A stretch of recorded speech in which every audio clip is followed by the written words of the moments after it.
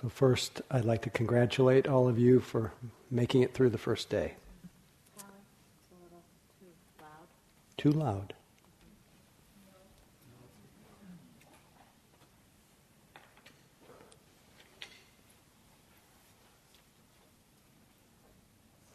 It echoed.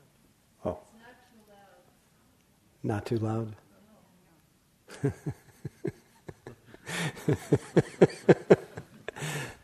Oh. How about now? Okay. Thank you, Anna. And thank you for the other opinion as well.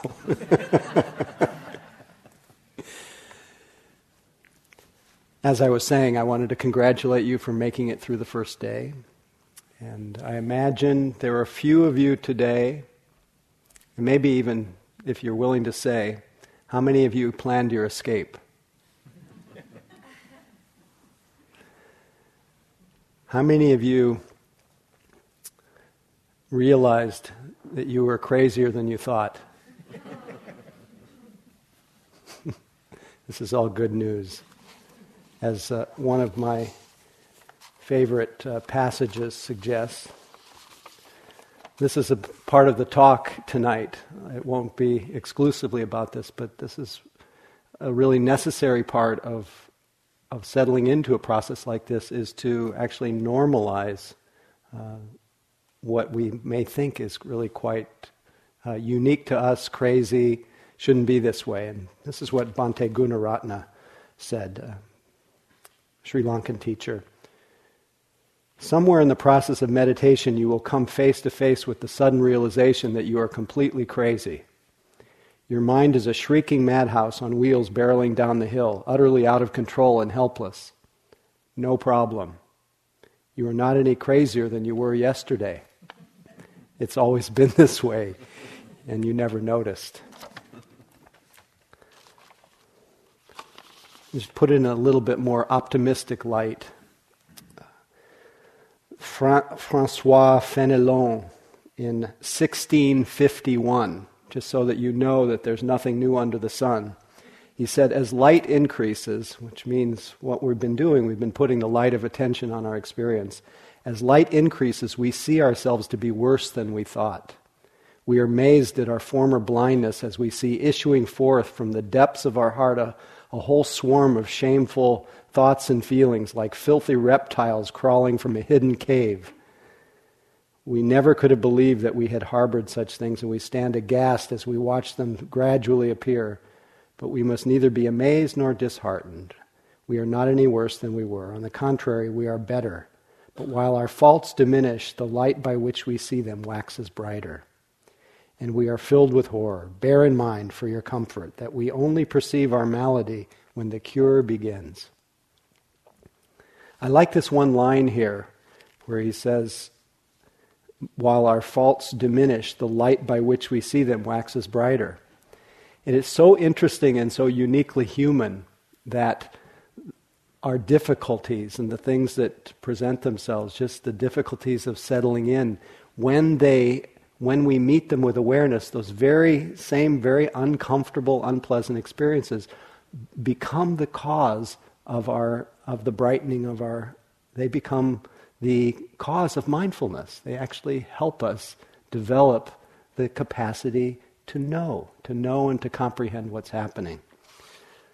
So I consider that a very unique attribute of our minds, that our difficulties become our path.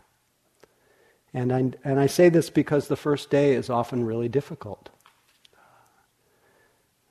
We cannot believe how much tension there is in the body, how hard it is to just be where we are. It's quite amazing. That's why it's often described, the process of practice or awakening, as going against the stream. And it's against the stream of every habit that we practice mostly in our life, the habits that we've spoken about already, of distraction, of acquisition, of just continually, you could say, going out of ourselves in search. So what we're actually doing here, on one hand, is we are going against the stream of our conditioning.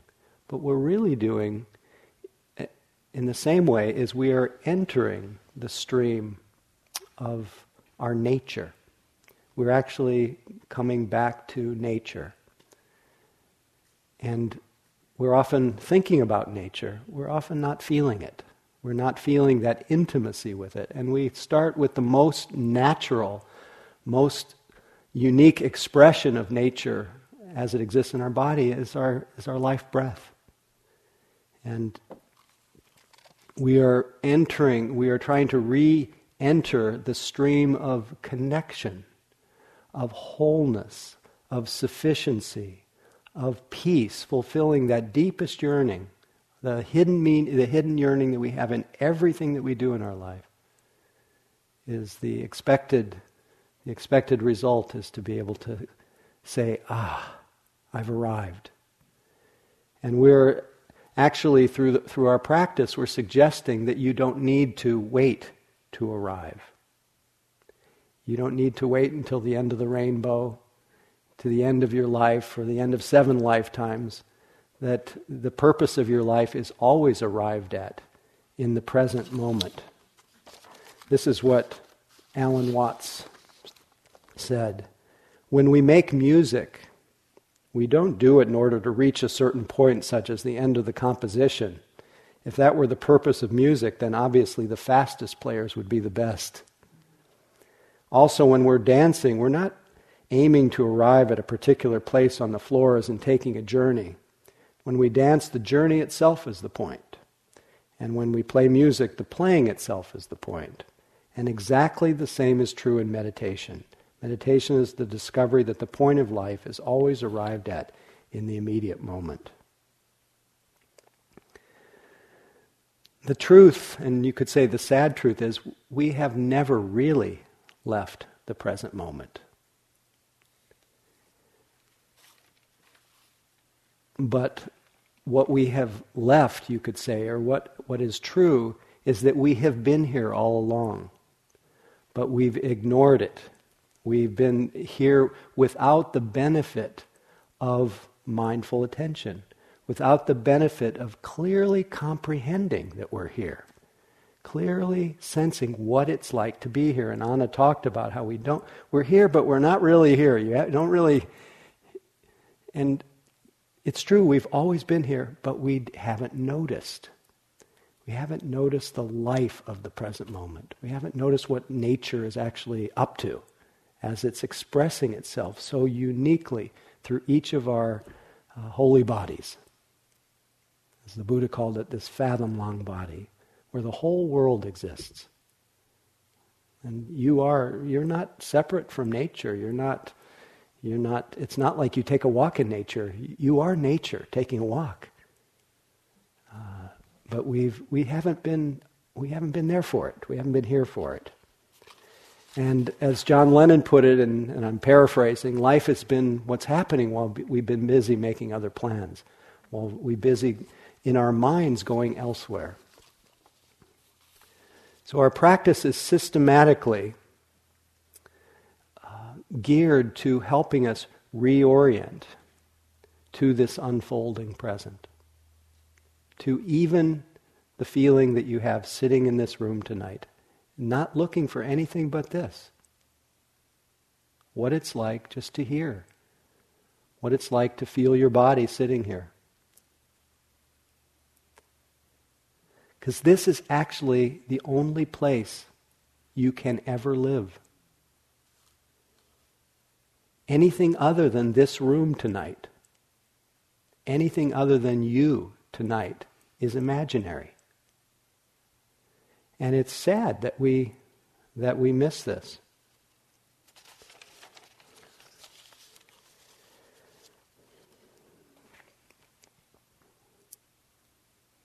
So we started our practice this morning with something that is always present.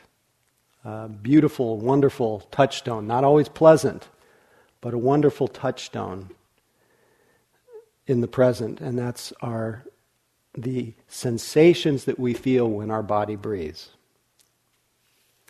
As I talked about a little bit briefly this morning after the second sitting, when we put our mind in our body and our body and our mind, when we connect with the breath, what we're doing is we're bringing attention, it's often really scattered, we're putting it in the same place. It's like we're rubbing against reality. And when we do this over and over again, and perhaps you even felt it at times today, when you do this over and over again, it begins a process of creating the conditions for our mind not to go elsewhere. And when our mind doesn't go elsewhere, it becomes, when it stays here for any kind of sustained period, it becomes calmer. As one teacher said, when your mind becomes calm and you stay in it, you'll discover that your mind is permeated with love and light. But that's for another time. But nevertheless, we begin to sense that there's something valuable about having our attention in the same location as our body. It seems so obvious. It's always been, you couldn't have thoughts if you didn't have your body here. But we can become so disconnected. You've probably heard about the character in James Joyce's, I think it's Ulysses, the Mr. Duffy who lived a few feet from his body.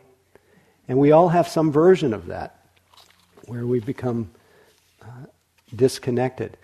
And another thing that happens as we let our mind sink into our body, as we orient ourselves to being right here and not just having the idea of here, but actually feeling it. You actually can't, it's not so easy. We use the word and it's a wonderful trigger, but it's really hard to capture in a word what it's like to feel your living presence. It's just, I think when I begin to connect with it beyond the words, and perhaps when you do, I mostly feel a sense of aliveness. I feel all the various sensations, but I come alive. And I imagine maybe today, even though it's exhausting the first day, and the mental effort to stay with the practice, especially going against the stream of what we usually do, is tiring. But perhaps you began to sense that something about being present is enlivening. It enlivens not just our energetic system, but it enlivens our senses. I don't know if when you looked up today during your walking, weren't the sights more vivid? Weren't the sounds more clear? Wasn't the taste more alive when you tasted your meals? I'm wondering, okay, I think we're on the same page. And this is a function of being oriented in a sustained way in the present moment. When we are not able to pick up on this, the compelling nature of the present moment. The idea here is that if we orient ourselves enough in this way, the present becomes so much more compelling and interesting that the desire to be somewhere else can start to melt away. And it's our desire to be somewhere else that tends to make being at the present moment not so comfortable. Have you noticed? In fact, it's so conditioned in our consciousness that there's been studies done about the effects of our daydreaming. And there's a new Scientific American study that determined that we spend 46.9% of our time daydreaming, or with our life pervaded by the non-present. And the conclusions came up with some surprising conclusions. It showed that daydreaming about something more pleasant does nothing to make boring tasks more enjoyable. Instead, those surveyed tended to be less happy after letting their mind wander than they were before. In other words, rather than daydreaming because we are miserable, daydreaming makes us miserable. Yet we do it so innocently. We go out in search of fantasy and planning and visioning. We do it all out of care for ourselves, to find some relief, but it has the opposite effect. So, fortunately, there are these wisdom teachings There are different flavors of them, but the wisdom teaching of the Buddha is that the way out of your distress is right into your immediate experience, arrived at it in the very moment that you're experiencing your life.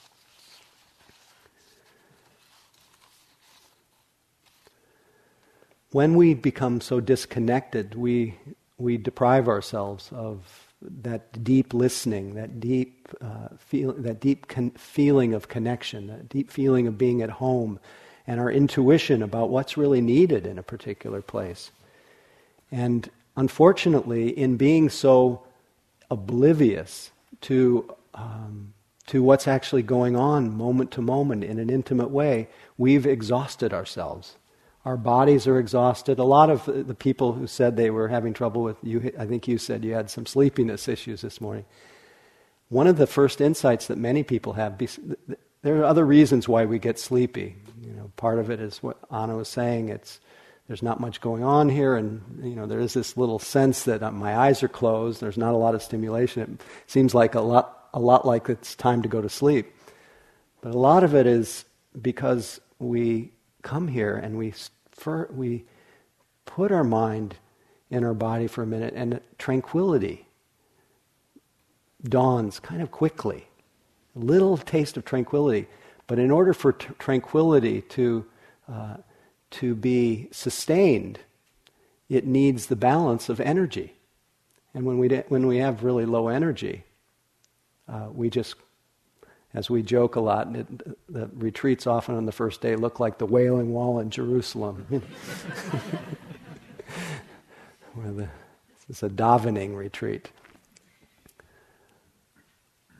But this reminds us that and some of the first insights are that we come to retreats extremely exhausted and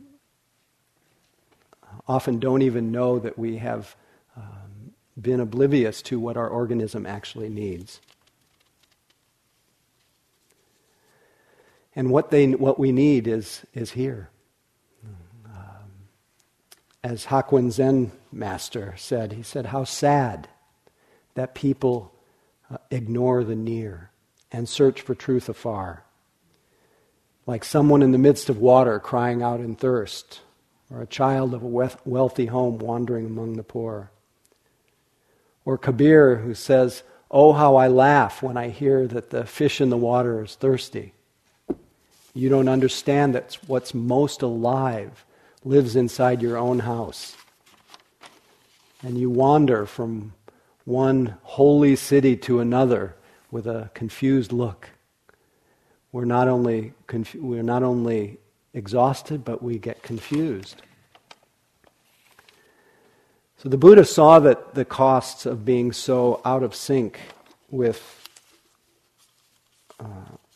reality, so insensitive to our needs, to our energy system, to the realization that the present is where the present is where we find vitality. The past and the future, which are merely mental, when we dwell in past and future, our energy system gets diminished. And it's amazing how much time we spend, as Anna was saying, how much time we spend not in reality, in the imagined past and future. Two so-called places that don't even exist. They do not exist. They are just imaginary projections that arise as thoughts in the present moment. The future, we somehow project it as in front of us. The past somehow behind us. But the truth is, nobody's ever seen the past or the future. There's only been these unfolding present moments with thoughts of the past and the future, always happening now. Whenever I talk about this, I remember studying language in a class in graduate school, and they talked about this indigenous culture where their projection, they still had a projection of time like we do, but their projection was that the future is behind and the past is in front. Try that one on for a moment. The idea was that you can see the past because it's already happened, but you can't see the future. So their whole orientation was different. But in any case, living in either of these realities is living in imagination. And it diminishes our vital energy and creates a kind of delusion, a kind of confusion. And it tends to make us go in search of a future that never arrives or in a past that's already gone. And so he said that there was one thing that would help us kind of break out of this stream of confusion. One thing, I think I'll read you this short sutra or teaching from the Buddha, from a set of teachings they're called the Numbered Sutras, or otherwise known as the Anguttara Nikaya. He said, "Oh, one thing, O monks," and for the purpose of our retreat, you are all monks. Monks are those who've gone forth. You've left home. You've entered the stream of the holy life. You have just by being here. It says, "One thing, O monks, if developed and cultivated, leads to a strong sense of urgency, to great benefit, to great security from bondage, to mindfulness and clear comprehension, to the attainment of vision and knowledge, to a pleasant dwelling in this very life, to the realization of the fruit and knowledge and liberation." What is that one thing? It is mindfulness directed to the body. If one thing, O monks, is developed and cultivated, the body is calmed, the mind is calmed, discursive thoughts are quieted, and all wholesome states that partake of supreme knowledge reach the fullness of development. What is that one thing? It is mindfulness directed to the body. If one thing, O monks, is developed and cultivated, ignorance is abandoned or confusion. Supreme knowledge arises, delusion of self is given up, underlying tendencies are eliminated, the fetters are discarded, the tendencies of mind that keep us in confusion. What is that one thing? It is mindfulness directed to the body. So this is the foundation of what the Buddha taught. It is a process of coming into utter immediacy, utter simplicity. When you walk, just that direct experience of walking. At first, as we said, it's an acquired taste. It seems odd. Looks like the back ward of a hospital, land of the living dead, any number of metaphors. But when you are connected, really simply connected with a step, and if you sustain that over and over, just feeling the life of the present moment, everything that the Buddha just suggested, the mind is calm, the body is calm, the tendencies of mind are uprooted, but forgetting all the glowing reports, there's something inherently fulfilling about being simply present. I was doing a little walking today, and I knew I was going to talk to you tonight, and I was just reflecting on my own experience of mindfulness directed to the body and walking, and I thought of this because I was just back at the place where I did a lot of long-term practice at a place called Insight Meditation Society in Barre, Massachusetts, a kind of sister center to Spirit Rock. And I had this spot where I did my walking meditation, and it was in the front of these hedges, and by the time that I finished the retreat, I had completely worn the grass out. another way of talking about how we create a path where there wasn't one before is we just begin to practice. And so in some way we're not following a path, we're creating a path. And you are, and what you're doing here is your path. It's not some kind of cookie cutter approach. It's really in the very act of your particular practice of mindfulness. But anyway, I did this walking practice back and forth, back and forth. One day, in a moment where really nothing special was happening, it could not have been more ordinary. Just walking and knowing I was walking. A thought came to my mind. So sometimes we have some useful thoughts. We have a lot of thoughts, and some of them are really helpful, actually. But the thought that came to my mind was really just a reflection on the feeling I was having. And the thought was, if I did nothing else my whole life, my life would be well spent. So ultimately fulfilling was just taking a step. And partly because I began to realize that just taking a step and being present with it, I was in reality, first of all. I was not generating a lot of reactivity in my mind. I wasn't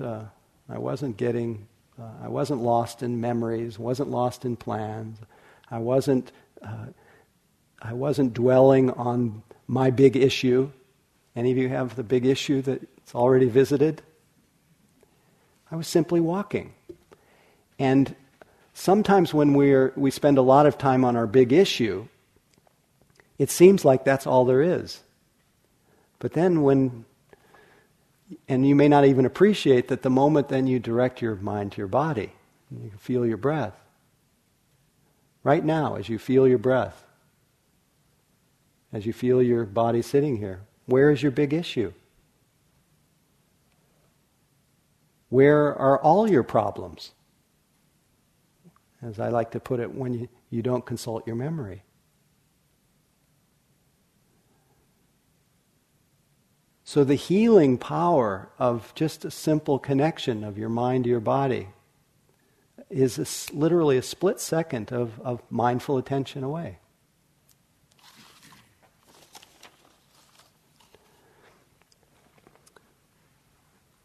So this passage from the Buddha, where he says this mindfulness directed the body, he talks about two things here. He talks about the body as this wonderful anchor for our attention, but he's also talking about mindfulness. It brings about rubbing our physical experience against our consciousness, being aware. It activates this capacity that we have called mindfulness. And mindfulness is this bare attention. It is in real time, not yesterday, not tomorrow. It's real-time comprehension of what's happening. When we have real-time comprehension of what's happening, and it can be real-time seeing something from great distances, from a vast panoramic view of reality, or it can be very microscopic and immediate, very tiny. It can be very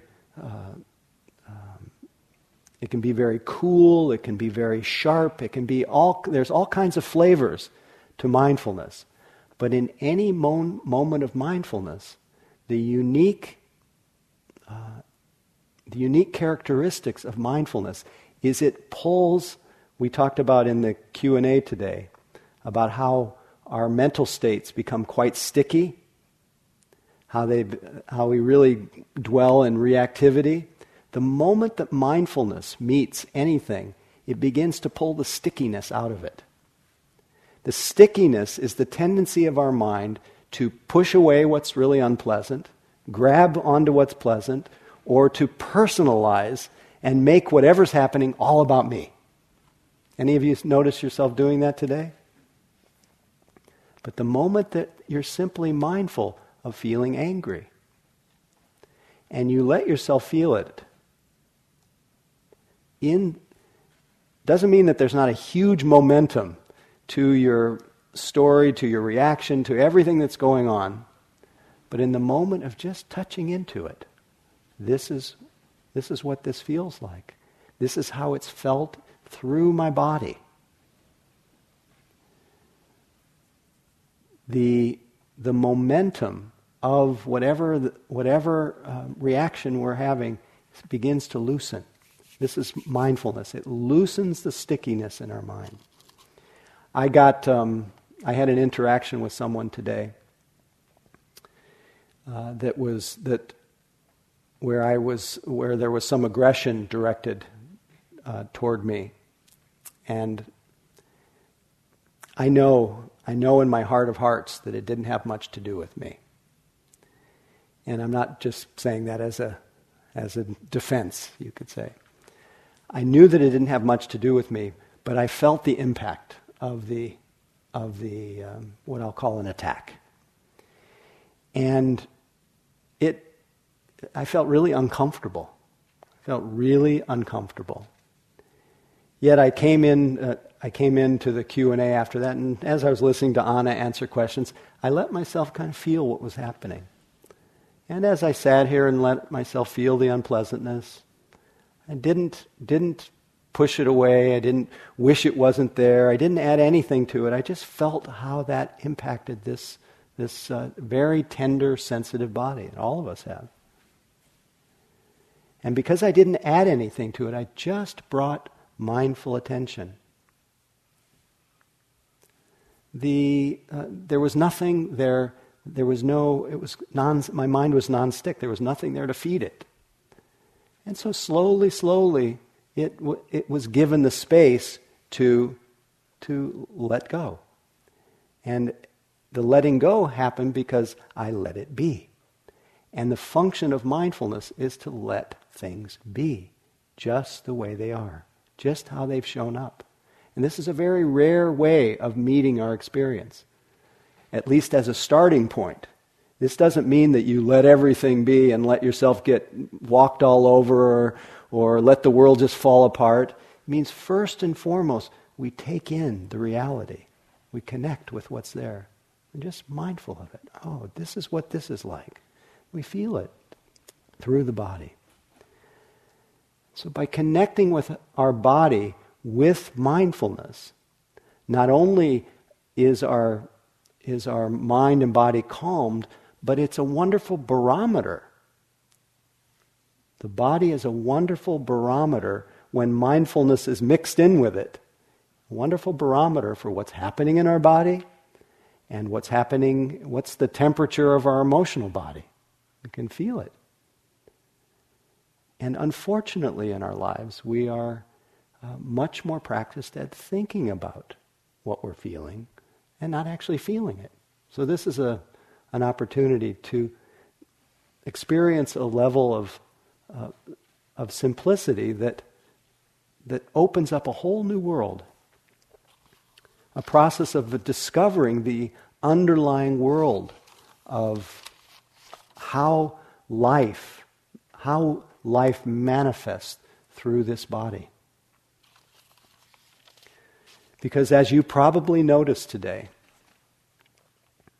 we say the word body. And when I say the word body, you usually think of the picture of yourself in the mirror, and you think of this kind of thing, this thing that was born, that gets old, that goes through the whole process. We think of it more as a thing. But is your direct experience of the body thing-like? What we begin to discover, and science has already discovered this a long time ago, that what we call our body is actually a dynamic process, that there's nothing that is static and thingness about our body. It is in a constant state of flow and flux. In fact, I brought a few statistics along just to go along with the scientific side. Let's see. Well, these are not so relevant to the talk, but I'll share them anyway. Sneezes can travel over 100 miles per hour. Takes 17 muscles to smile, 43 to frown. Takes approximately 200,000 frowns to create one permanent brow line. Most people blink 25 times a minute, about 20,000 times a day. But here we go. Every breath we inhale billions of atoms that end up as heart cells, kidney cells, brain cells. Average adult is made up of 100 trillion cells. If you unwound and joined the DNA of the genes of the cells, it would fit in an ice cube. The string would stretch 80 billion miles. Every square inch of the body is populated by 32 million bacteria that are born and die in it. Humans shed 600,000 particles of skin every hour, about 1.5 pounds a year. By 70, an average person will lose 105 pounds of skin. Most dust particles in your house are made from dead skin. The body makes a new stomach lining every 5 days. The body makes new liver every 6 weeks. The body replaces a new head hair every 2 to 5 years, replaces new eyebrows every 3 to 5 months. Body grows new skin once a month. I don't think I need to read more. This is the scientific side. Completely different experience, the immediate felt sense of this. So different to experience it directly. We find, in our direct experience, we find aching, burning, stabbing, itching, tingling, squeezing, searing, itch. Did I say itching already? Vibrating. We feel that the whole range of the fire element, the temperature. We experience this elemental universe of the shifting sands of earth, air, fire, and water. Did you notice today, a few of you may have, at first we mostly just want you to connect and be simple in the walking, but you will, over time, you will discover the shift or the changing experience of the different elements of nature. How we go from the earth element, the heaviness, the hardness, and there is that moment when there's the liftoff, where the earth element vanishes and there's the presence of the air element. There's almost a sense, there's a few moments of even weightlessness, easy to miss. But yet this is the nature of our body. We're constantly going through this transformation. And experiencing it from the inside it begins to melt away some of these fixed views that we have about the body. It's so much more interesting than the word. So much more compelling. But we don't stop there with our practice. We use it as our anchor. We use it as our orientation to the present moment. But we also begin quite naturally, and this unfolds in the course of your practice, it will unfold, you start to pick up not just the unique sensations, but you also start to pick up the experiences in our body that begin to cause many different chain reactions. Are different, how simple sensations can then lead to reactivity in our mind, lead to wanting something or wanting to get rid of something, or lead to spacing out, or lead to a whole internal drama. We can see how it can easily start with this whole world of sensations. And we will formally expand the meditation instruction to include all these different dimensions of experience that will unfold in your practice. But they would show up anyway if you did this one thing, mindfulness directed to the body. But the way the teachings are spoken about, we are invited, once we have settled in a little bit with our body, to begin to sense the tone of not just the quality of feeling that's going on in any particular moment, but we start to pick up on the fact that every single experience, and then you'll start to see that every experience, both mind and body, every experience, every sense experience, one of those 6 experiences that we're all having, everyone is accompanied by a little feeling tone. This is called mindfulness of feeling. It's not emotions in this sense. But we start to sense that, some experiences have a pleasant feeling tone. So you start to pick up on the world of feeling. This may not seem like much at first, but it turns out that when we have pleasant feelings, and they go unnoticed, what quickly follows is, I like this. And what usually follows, I like this, is I want this. And what usually follows, I want this, is I need this. And then what follows after that is what's called craving. We'll go much more into that. But this world of sensation and these small little tones that accompany our experience, they are the building blocks for this tendency of our mind to wander off and to lose connection with the immediate present. So we will use these feeling tones. This is called the second foundation of mindfulness. Mindfulness of pleasant, unpleasant, and neither pleasant or unpleasant. When it's neither pleasant or unpleasant, we often just don't notice. We just space out, or that's often when we start spinning the web of the imaginary version of ourselves that plays in our mind. And we lose touch with the direct experience of yourself, the one who sits here, that can't so easily be put into words.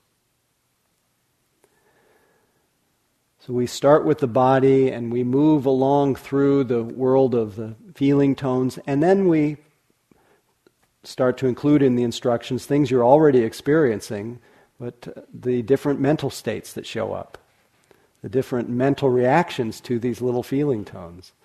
We invite you to start to notice when your mind is open and relaxed, when your mind is wanting something to happen, when your mind is wanting to resist something, when your mind is deluded, confused, when your mind is vast, when it's narrow, when it's tight, when it's open.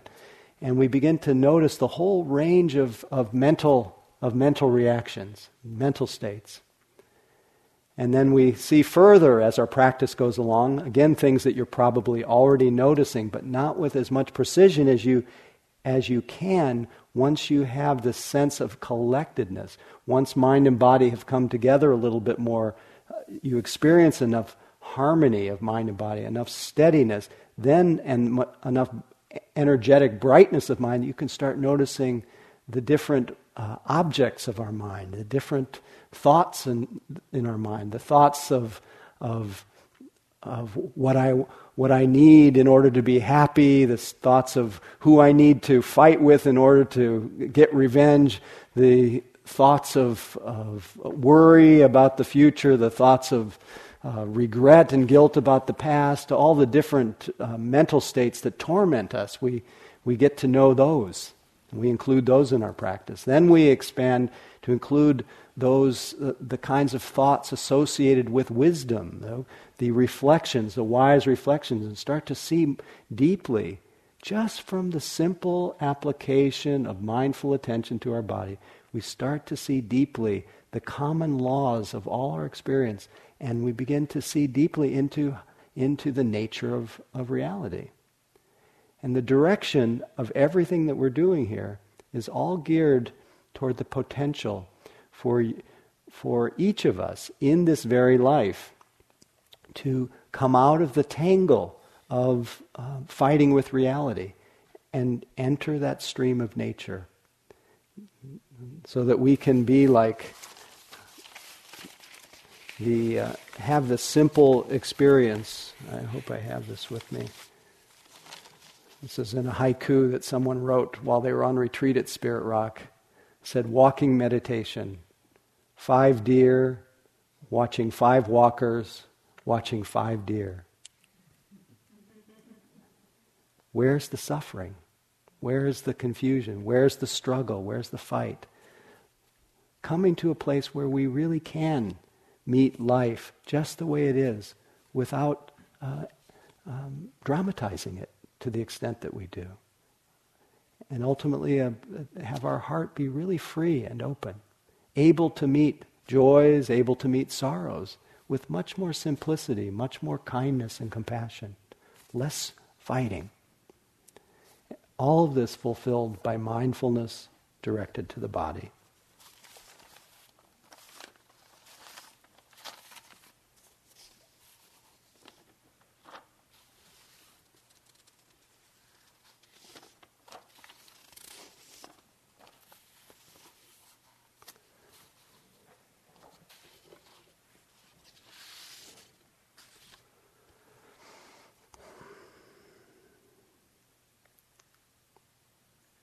So we're engaged in a very deep and beautiful healing process, rediscovering our wealth. As Thich Nhat Hanh put it, you who are the richest person on earth who've been going around begging for a living, stop being that destitute child, come home and reclaim your heritage. But we use as our means whatever it is that shows up. And to the best of our ability, I'm cramping a little bit. To the best of our ability, we turn toward whatever's happening, acknowledging with our mindfulness, moment to moment, that the way out is in. I think I'll end now with a poem from Pesha Gertler, called The Healing Time. Finally, on my way to yes, I bump into all the places where I said no to my life, all the untended wounds, the red and purple scars, those hieroglyphs of pain carved into my skin, my bones, those coded messages that send me down the wrong street again and again, where I find them, the old wounds, the old misdirections, and I lift them one by one, close to my heart, and I say, holy, holy. So let's just sit with our holy body right now for a few minutes.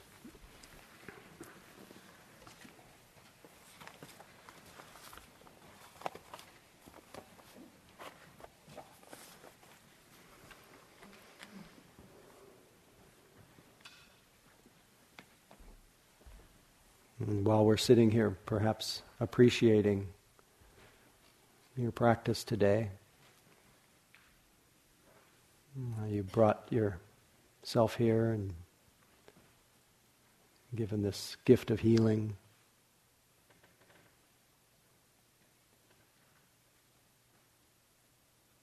And feeling this body, feeling life right where it touches you.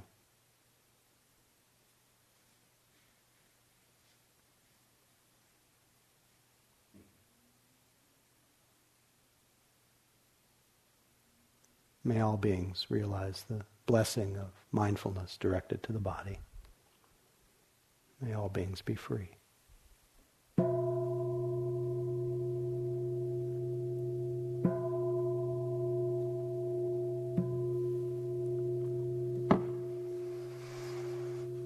Thank you for listening.